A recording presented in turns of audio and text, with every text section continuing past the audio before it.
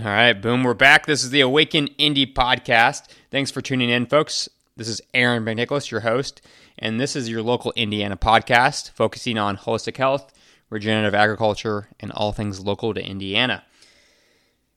I'm excited for today's show, just as always, and if you've tuned in, you've probably heard a couple of our Solocasts, and today is going to be another one of those episodes. You're going to have to put up with me for the next hour or so, but I'm excited to talk about today holistic support for cardiovascular disease, heart disease, and give folks some options. And I think it's an important topic to talk about because currently, heart disease is the number one cause of mortality, and it's right in front of cancer. And we've done a previous episode on cancer, and so I thought it was appropriate to kind of share today about such a prevalent condition. The alarming thing and the concerning thing about heart disease is that it's largely preventable and responds fairly well to lifestyle changes. So it's something that I think if we give a little bit more attention to, we understand more of the root causes of, and are willing to accept responsibility and change your life and adopt some of these healthy habits that we're going to discuss today, real improvement can be seen. So we're going to dive into today's show. Before we do, just a couple reminders. If you haven't stopped by Georgetown Market yet, swing on by the store. They have great local classes. They have a deli that's got lots of different offerings, herbs, supplements, as well as now at the store, Dr. Lauren and I are offering functional lab work options. So if you're interested in having your lab work done and interpreted at Georgetown Market, that is an option for you. Secondly, if you haven't already followed us on social media, you can follow Georgetown Market on Facebook and Instagram. If you like kind of my approach to illness and herbalism and functional medicine, you can follow me. It's Heartwood Herbals. It's spelled H-A-R-T, Heartwood Herbals. It's on Instagram. You can check out my website, heartwoodherbals.com. And then lastly, if you haven't already, make sure you subscribe to the show to get up to date when new episodes come out. That way you can also share episodes with family and friends and help support all of our great local Indiana endeavors and guests. So we're going to jump into today's show. I hope everyone enjoys. And again, I think it's such a prevalent condition, heart disease, and hopefully we'll offer some solutions and options for folks that are listening today.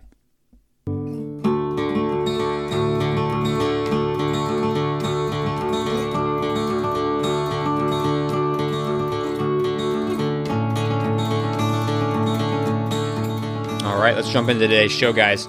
So if you joined us for our last Solocast, it was on cancer. And that was kind of heavy on the science and the medicine side of things. And I think it's important for me to disclose I'm not a medical doctor. I don't play one on TV. I'm not treating, diagnosing, or curing anyone on today's show. I'm just sharing options from other prominent researchers and doctors in the area, as well as my own experience. So if you are someone that's facing heart disease, I'd recommend you at least get checked out by a doctor, be in communication with someone. That way you're playing it safe and you're covering your bases. And then from there, explore what options seem appropriate to you and the medical options and freedoms that you want to choose. So just putting that out there. If people have more questions too, I'll include my email in the show notes, but it is Heartwood Herbals, H-A-R-T, heartwoodherbals@gmail.com. People can ask questions if they want more in-depth explanations or if they want to set up an appointment to kind of go over the kind of stuff we're going to chat about today. So let's just kind of kick off the show by talking about what is heart disease. So heart disease, cardiovascular disease, kind of same terminology. That's a broad umbrella term. It kind of includes a lot of different potential pathologies and diagnoses. And allopathic medicine likes to kind of designate heart disease into a couple different categories, kind of depending on where the issue is. So if the issue is in the blood vessels of the heart, that might be like coronary heart disease. If it's in the brain, that might be like cerebrovascular disease. If it's the vessel supplying the arms and legs, that might be peripheral arterial disease. And there's other terms like congenital heart disease that has to do with abnormalities in the heart that develops before birth. So we have lots of different terms that kind of can define that we might have a cardiovascular issue going on. And so that might help you if you've maybe been labeled with one of those conditions, to tell you kind of what they view as the issue and where it's going on in the body. But we're going to quickly maybe turn that on its head. So let's dive in a little bit further. So why is it important to study cardiovascular disease? Well, as I kind of said in the intro to the show, it's a very prevalent condition. It's the leading cause of death for both men and women, and it's also the leading cause of death for most racial and ethnic groups in the U.S. So very prominent, very prevalent. Most people you know have had to deal with some type of heart issue. And in fact, it's just some of these modern statistics. They say that every 36 seconds in the U.S., someone dies from cardiovascular disease. That's usually about 1 in 4 people will be affected by it, and it can cost the U.S. anywhere from $363 billion or more. That was back in 2016, 2017, so I'm assuming it's more now, how much it's costing the U.S. And as I said earlier, too, it's largely a condition that is preventable and, I believe, misunderstood. And I believe it's misunderstood because of some, of course, modern biology, modern research that's kind of sent us askew. So the next couple things I'm going to talk about are largely based on material that I've found from a doctor named Dr. Tom Cowan, who I've mentioned a couple times on the show, and also from Rudolf Steiner, who I've mentioned before. So they kind of view the heart, as not necessarily a pump. And that might sound very counterintuitive, contradictory to what modern science tells us, but they viewed the heart as something else. And Steiner often said that it was closer to a hydraulic press, and I'll go more into what he meant by that. But even Dr. Tom Cowan says, we try to understand the heart through the arteries that supply it. And conventional allopathic medicine views plaque and the blockage in those main arteries that supply our tissues, supply our heart, as being the issue. And stents and bypass surgery are the conventional recommendations because of that. But they've shown, however, that bypass surgery relieves not all symptoms. And if it does relieve symptoms, it doesn't address the root cause and prevent further heart attacks from occurring. And that the only patients that seem to largely benefit are those that are in critical traumatic acute situations. And so what I'm saying here is, if you need modern allopathic medicine in a traumatic situation, it is a great option. I'm not trying to knock our medical establishment. I think it's very necessary that when we have those really scary, alarming situations, that we use that medicine. But, if you're someone who has had heart issues on and off your whole life, and some of the suggested interventions haven't worked for you up until now, let's start viewing heart disease in a different light. And that's what we're going to go over today. So there's another study done in rural Alabama on African American men. And I bring this study up because it helps to bring up, I think, a new biology, as like Dr. Tom Cowan describes, an understanding of the heart. So what they did is they did angiograms in all the men in this study presenting with chest pain. And for those with a single artery blocked, they didn't really prescribe any intervention. They kind of just left them on their merry way, which might be like medical negligence, but it was a study. And they predicted that those that had that blockage would come back with a heart attack, likely in that area that supplied the blocked artery. So the blocked artery was found. They thought, all right, well, that's the area that the heart attack is going to happen in, and let's check it later on. So many of the men did return and had myocardial infarctions, but less than 10% had them in the area that was supplied by the blocked artery. So why is that important? It shows us that where you have your heart attack is not directly related to where the blockage is at. So our modern viewpoint that a blocked artery, that plaque and all these other things contributes largely to our cardiovascular issues is not necessarily true. And I remember being in undergraduate studies at IU here in Bloomington, and I remember we had a cadaver in anatomy class, and we had a male and a female, and I believe the male ended up dying from heart-related issues. I can't remember fully, but I believe it was heart-related issues. And he had a major artery that was blocked, and it looked very much unlike the female's artery. And if you looked at his cardiovascular network, he had a lot of collateral vessels that set up. And what your body does is if it has a blockage, it's going to do something about that. So if an artery is blocked, it's going to send off other vessels so that the blood can be rerouted and that issues don't arise. And so most blockages are compensated by collateral blood vessels, and most bypasses, surgeries, angioplasties are done on patients with minimal symptoms who have already had collateralized blood vessels. So they've already kind of intuitively, inherently, because their body's a smart system, solved the issue. They've done other studies assessing the oxygen levels of myocardial cells, or heart cells, during a myocardial infarction, and they've shown that there is no shown oxygen deficit. So this is kind of like very counterculture to what we're told, especially if you've seen a modern cardiologist, of what they might tell you is going on. So what is going on? So I really like Dr. Tom Cowan for issues of the heart, and he's got a great book, Human Heart, Cosmic Heart, that I think is definitely worth a read. You can check out his website. It's called the New Biology Clinic. And then I think if you even just type in Dr. Tom Cowan, that would pop up, his website. So drtomcowan.com. The clinic is a great way to set up appointments with him and know more about what he's doing. And his website, Dr. Tom Cowan, has more information on heart disease, some of the products that he sells, and numerous articles that he has published. So I would definitely check that out. And then if you go to his website, he's got a great article called What Causes Heart Attacks. And so he largely views, and many other doctors view, that heart issues are caused by an imbalance of the parasympathetic and sympathetic nervous system.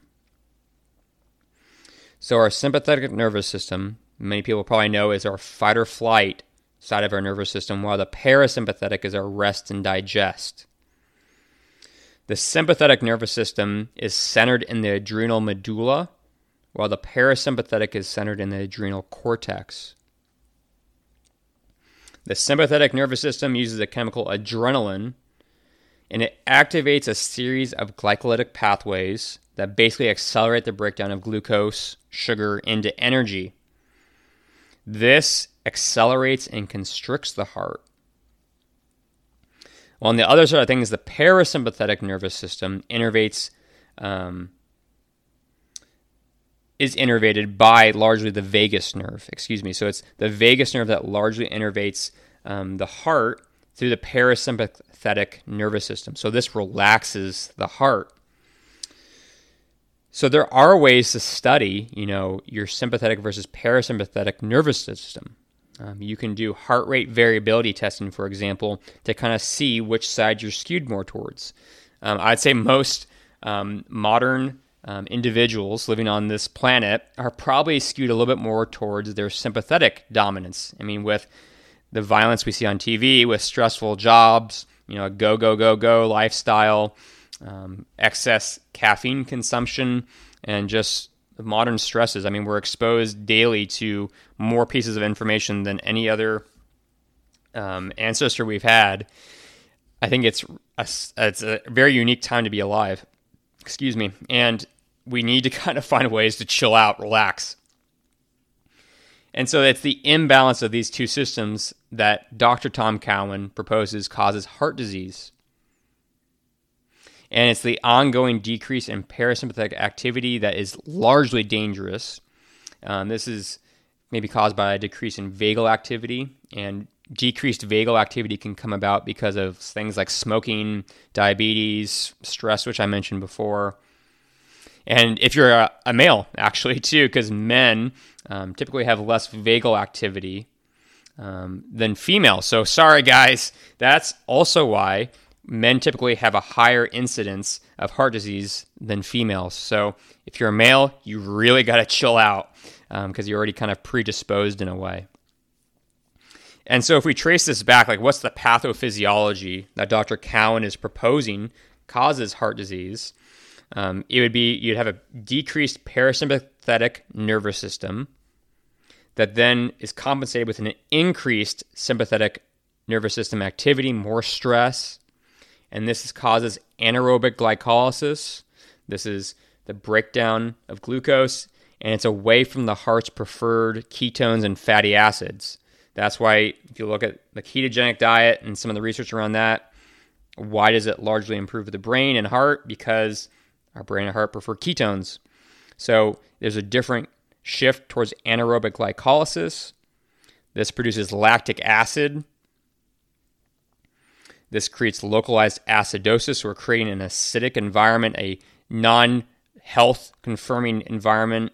And then the cells are unable to contract, and this causes other issues like edema and necrosis. And that's why oftentimes people say, hey, I've put on a lot of water weight. How do I get it off? And that's oftentimes related to not only their hydration, but it could be related to also their cardiovascular system. And so I mentioned earlier that, Dr. Cowan and Rudolf Steiner both kind of viewed the heart as not a pump, that it was something else. So Steiner felt that there were three important things for the evolution of humanity, not just, us to continue on, but for us to progress and keep growing. And the first one, this is my favorite one, that we should stop working for money. And if you understand what that largely means, it means that you should be following your life's purpose, and it'd be the thing that probably, even if you didn't get paid for, you'd probably still be doing. And it can be very taxing on the adrenals to every single day of your life have to go and do something that you hate or you don't feel is in alignment with who you are. And so I'd say one of the first things you can do if you are facing heart issues is just ask yourself, am I doing what I'm supposed to be doing with my life? And if you're not, maybe find ways to shift that. Maybe find ways to slowly spend more hours doing that side hobby that you really wish was a full career. Trying to find ways that maybe you could take a little bit of time off work to steward, this other creative side of you. But besides that, Steiner also believed that there are no such things as sensory and motor nerves, that all nerves are sensory nerves. And then lastly, the heart is not a pump. So he believed that the heart is more like a hydraulic ram. And if you're like me, I was like, what the heck is a hydraulic ram? It's a device that is mostly used or primarily used in flowing water. And it basically holds water in a holding tank behind a gate mechanism. And it's pressure and volume that causes differentials across the gate, leading it to open and propel fluid uphill. So he basically saw the heart as a pressure and as a pressure gradient. And if you look largely, that's kind of how it works. Blood rushes into the heart, a certain pressure is hit, and then we have a valve that opens, and then it fills into the next chamber. And there's other doctors besides Dr. Tom Cowan who kind of believe this, and that other doctors are even beginning to come up and speak out that, the blood, for example, is an autonomous organ, that it has its own impulse, and that the heart largely serves as a regulator, but the heart is not this pump. And Dr. Cowan believes that the work of Gerald Pollack, who talks about the fourth phase of water, this is largely helping us to understand why blood moves in the body through kind of like an electrical current, the separation of charges that creates flow or the movement of blood. And you've probably heard me talk about the fourth phase of water. In our body, if I was to cut myself, I wouldn't bleed water. You don't really find a gas or you don't find ice in your body. So it's largely proposed that there's a fourth phase that's crystalline and structured in nature, that is more involved, I think, in our health. And if you go back to vitalistic viewpoints and philosophy behind medicine. This was our original idea that, the spark of life, that there's something not definable. You can't really see it under a microscope, that there's something like God or source or electricity or something intangible that kind of creates us and makes us who we are.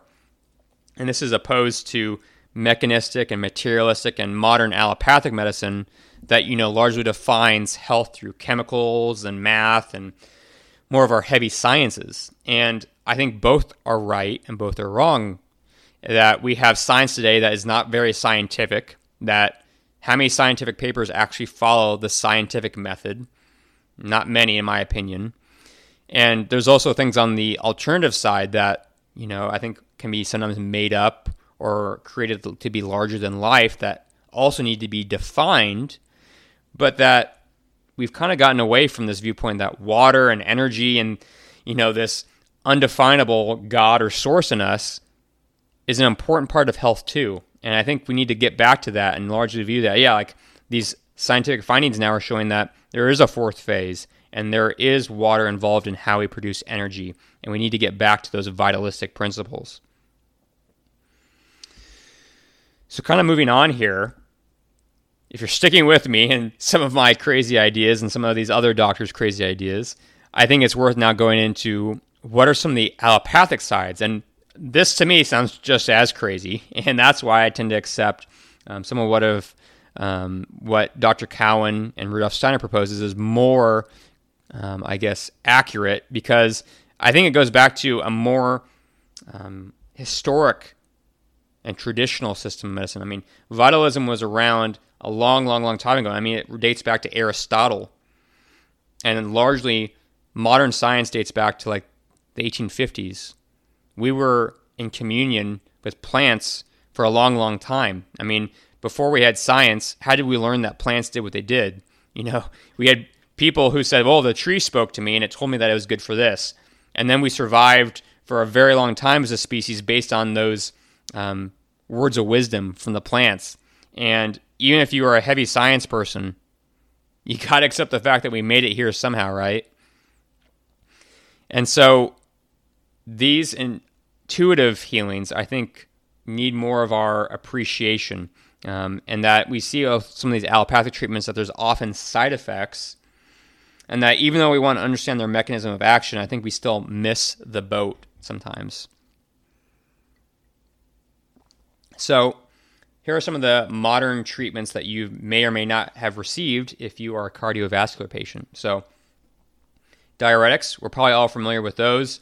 They oftentimes cause the body to put out more urine. So we're trying to flush water out of the body. When more urine is put out, more water is taken away from the blood. The blood becomes thicker and less blood goes to the kidneys, brain, or other organs.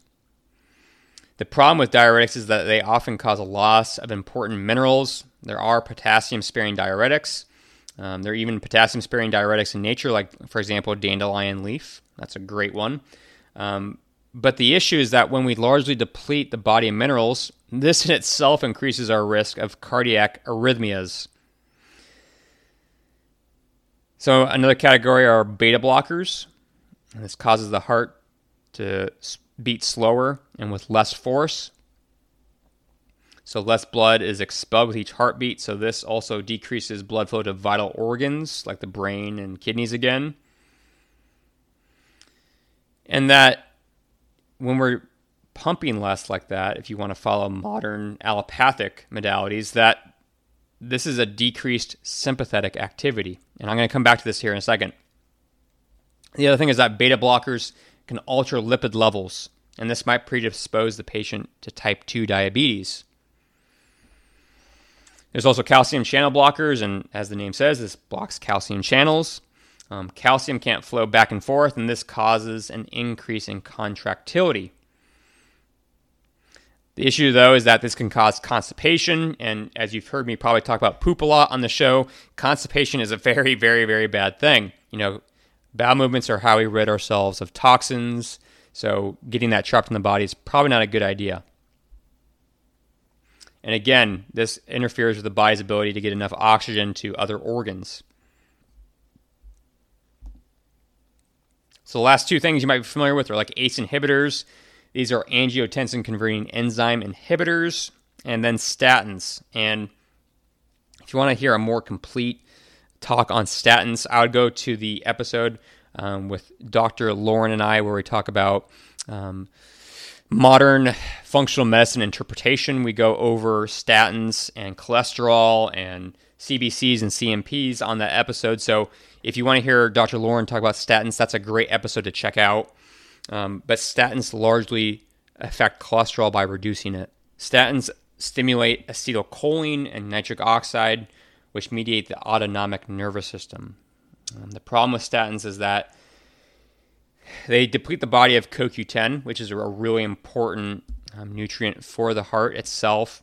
But that, cholesterol, and this is becoming more and more popular now in the understanding of cholesterol, is that cholesterol is not the issue.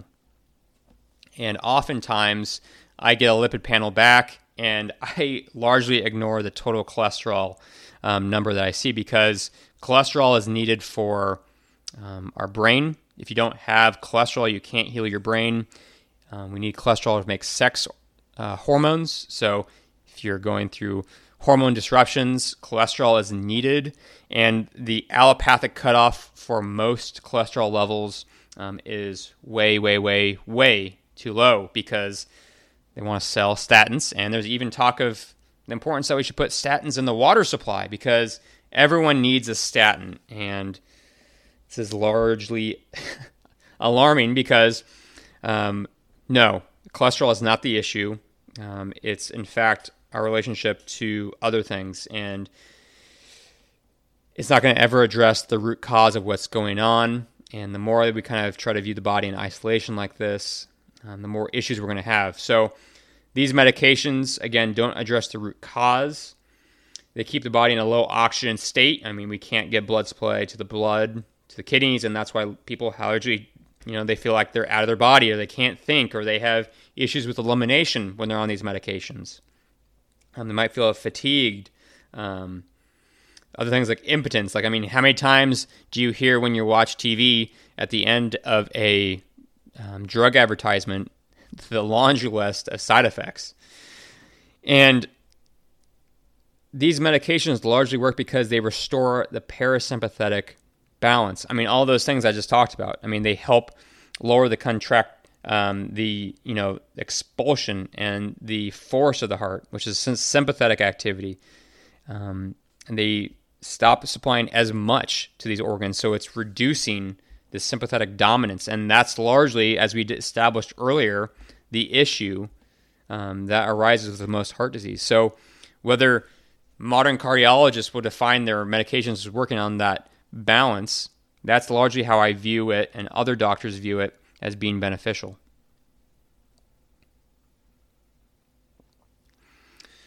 So there's numerous complications from heart disease, and one of those might be hypertension, and that's something that largely a lot of people deal with.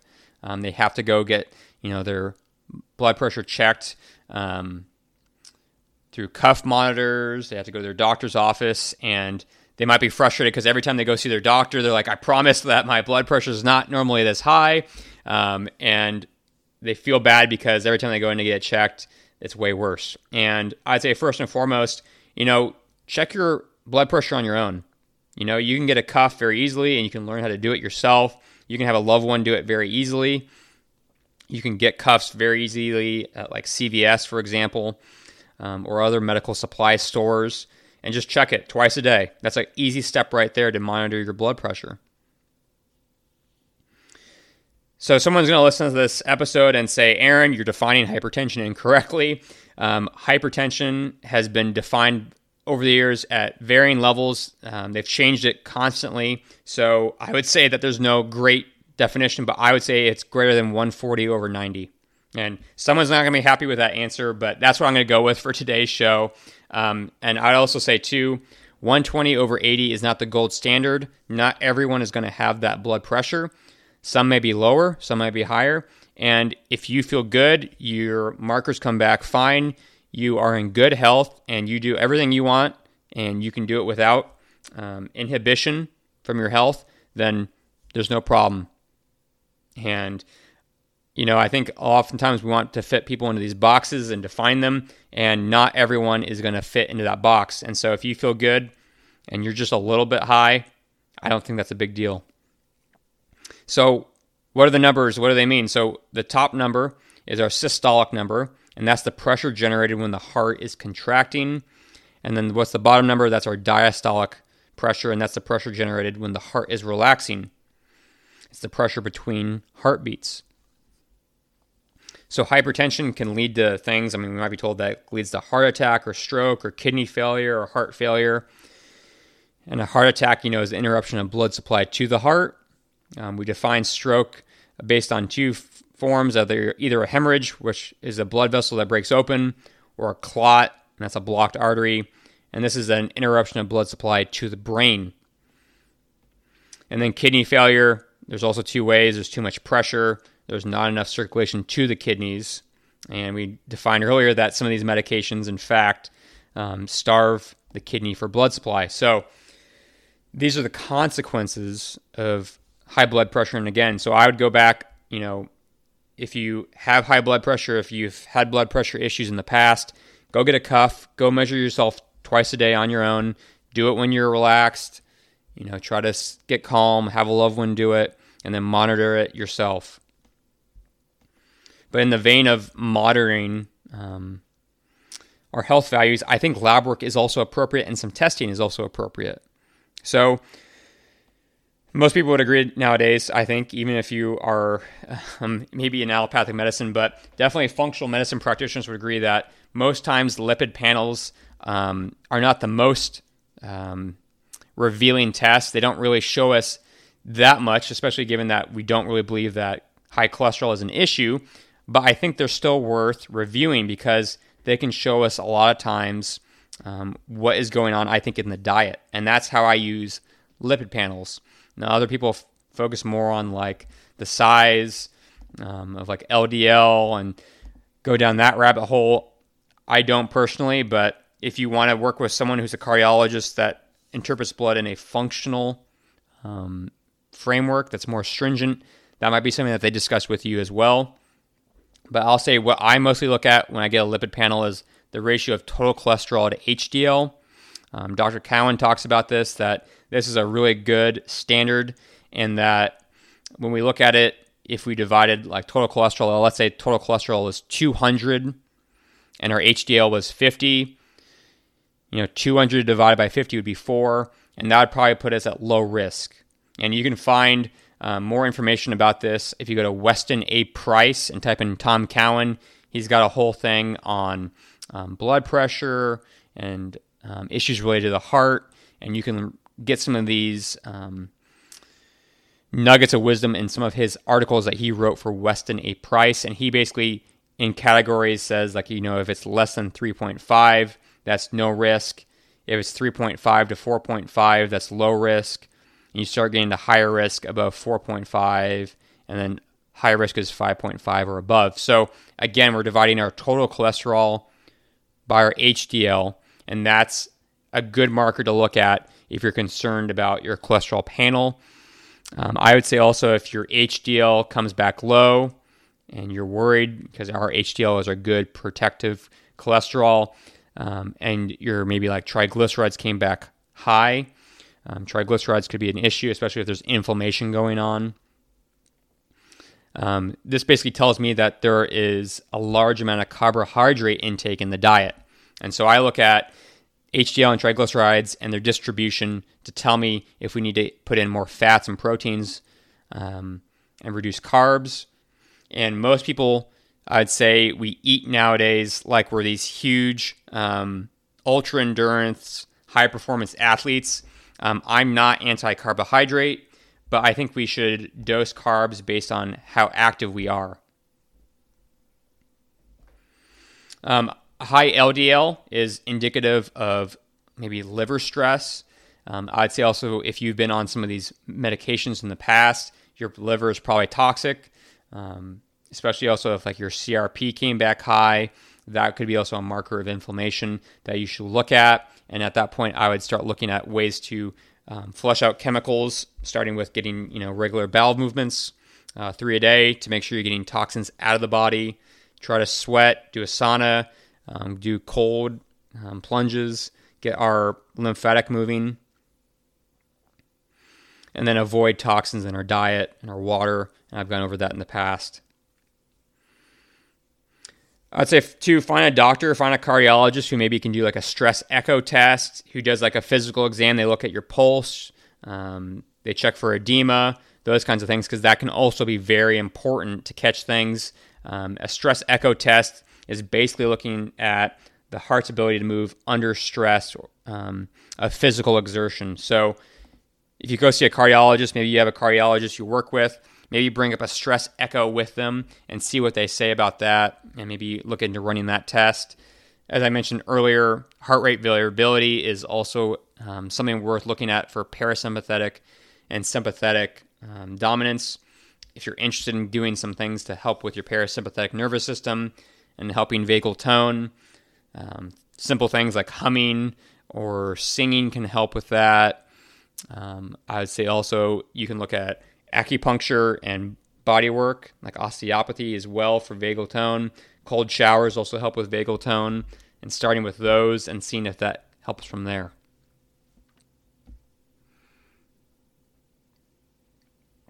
All right. So let's get into what we can do about heart disease. So as we talked about on the show before, diet is so important, and I'd say especially with heart disease, dietary fats are one of the most important things to consider. So right now in your house, if you have PUFAs, polyunsaturated fatty acids, you have nut and seed oils, like you have a lot of corn and soybean, peanut oil, vegetable oils at home, I would toss those out right away. If they come in a plastic bottle, I'd also toss them out.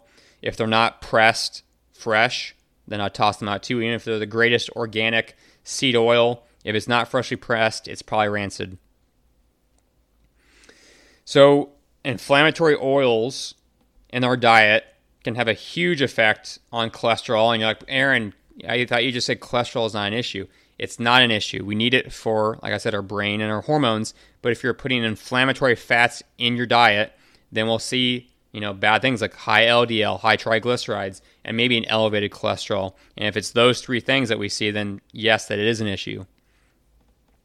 So I would swap out those nut and seed oils with things like grass-fed raw butter, ghee, free-range eggs, pastured chicken, grass-fed beef, avocados, avocado oil, maybe a small amount of nuts and seeds in the diet, some unsweetened dark chocolate, cacao powder. Get these healthy fats in your diet and go from there. So again, look at Weston A. Price. If you're interested in farming practices that are really important, if you're going to source meat, it's got to be pasture-raised, grass-fed, free-range, wild-caught. I look at heritage breed. I'd also ask your farmer if they feed those animals corn and soy. I don't have a huge issue with a small amount of that. But you want a lower PUFA content feed. Chickens should be allowed to eat insects and small rodents and run around and eat scraps. They shouldn't just be given grains and corn. So I'd look at someone that gets a low PUFA content feed. And they should not be given antibiotics and hormones as well.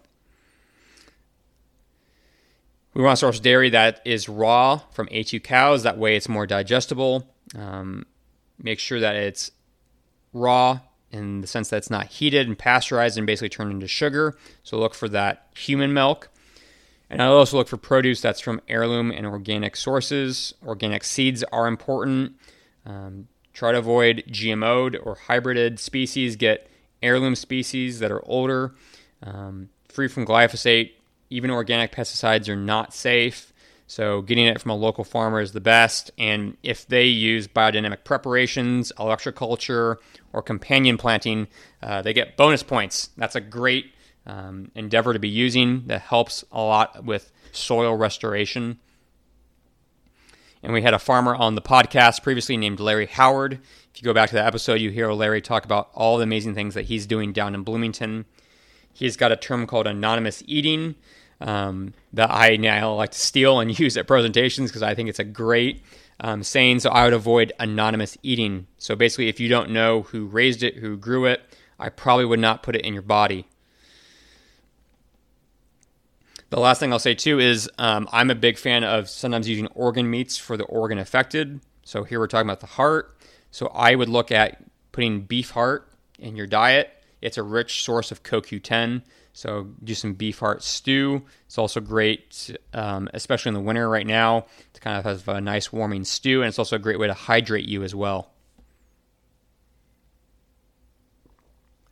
All right, on to water. So as I mentioned before, water is in a fourth phase when it's healthy in our body, when we're not being denatured from things like EMF or chemicals and contaminants. So healthy fourth phase water is important.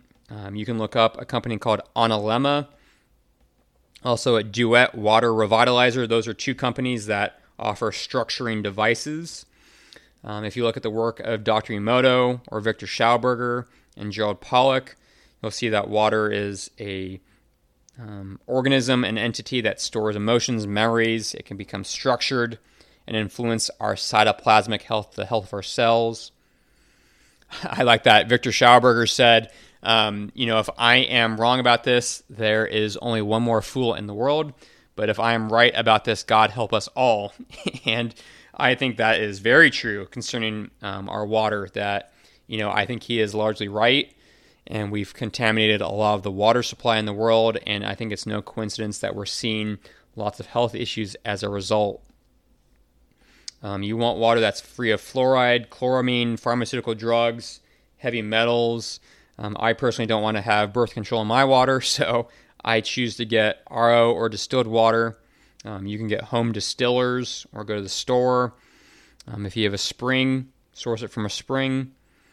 And I would also add minerals through colloidal minerals, or use Shilajit or those revitalizers or those structuring devices to create living water.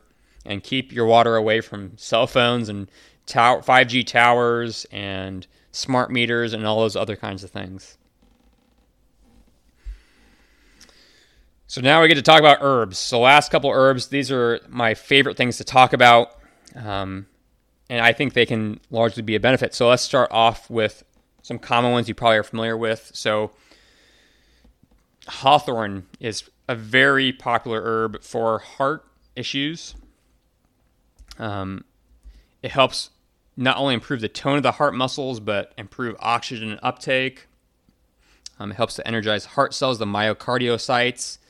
It's a heart tonic, so it's safe to use most every day. And I like to use the leaf, berry, and the flower. So all parts of it. It has flavonoids that work really great. If you made syrups or pulps out of them. But you can also take it as a tincture as well, or as a tea. Another one they might be familiar with is prickly ash. Prickly ash is really helpful for increasing peripheral circulation. If someone has like cold extremities or Raynaud's or nerve pain or damage, I might recommend prickly ash to help with circulation to our extremities. Another common herb that most people are probably familiar with is cayenne pepper. You can get this at most stores. I'd look for something that's at least 60,000 heat units. Cayenne has been used to help increase circulation, especially if someone has a colder disposition. It can bring warmth. There's a doctor named Dr. Jennifer Daniels, and if you go back to our episode on having your own home first aid supply, I talk about using cayenne pepper and apple cider vinegar for strokes and heart attack. Now, I'll say as a caveat to that, if you're having a stroke or a heart attack, it's not a bad idea, and I'd recommend still calling 911 or a paramedic. But Dr. Daniels talks about using apple cider vinegar and cayenne pepper mixture to help people that are going through a stroke or a heart attack. So if you're interested in that, go back to that episode and listen there. And so that kind of summarizes the three that we're probably most familiar with. And I want to talk about one last one that people may not know. If you read Dr. Cowan's book, Human Heart, Cosmic Heart, he talks about having heart issues for most of his life. He had a irregular heartbeat caused, I believe, by a secondary pulse that was basically I think it was a electrical stimulation issue, that he had multiple electrical stimuli causing a very rapid heartbeat, and so he would have a heartbeat of 200. And so he eventually started using an herb that helped normalize his heartbeat and some of his heart issues, and that herb was called strophanthus. And so strophanthus is a perennial vine from Africa and Madagascar, and native people often called this plant the gift from paradise. And again, if you're really interested in this, I'd go to Dr. Cowan's website. You can also order strophanthus on his website. Now, when we're looking at products, it's the seed that is used, and you want to look at the wabane content in it. And wabane is the active chemical in it. That's also called G-strophanthin.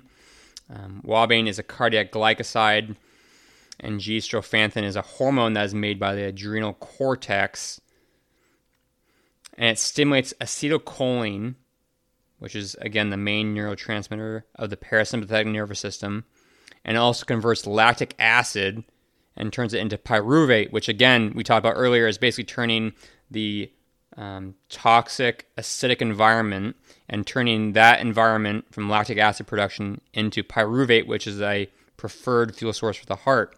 So wabane and strophanthus is helpful for making sure that our heart has fuel and also making sure that we're getting more of a parasympathetic stimulation. It also helps reduce stress, increase our overall sense of well-being. It protects the tissues. It makes them utilize oxygen more effectively. And it seems to also be helpful in stabilizing the heart.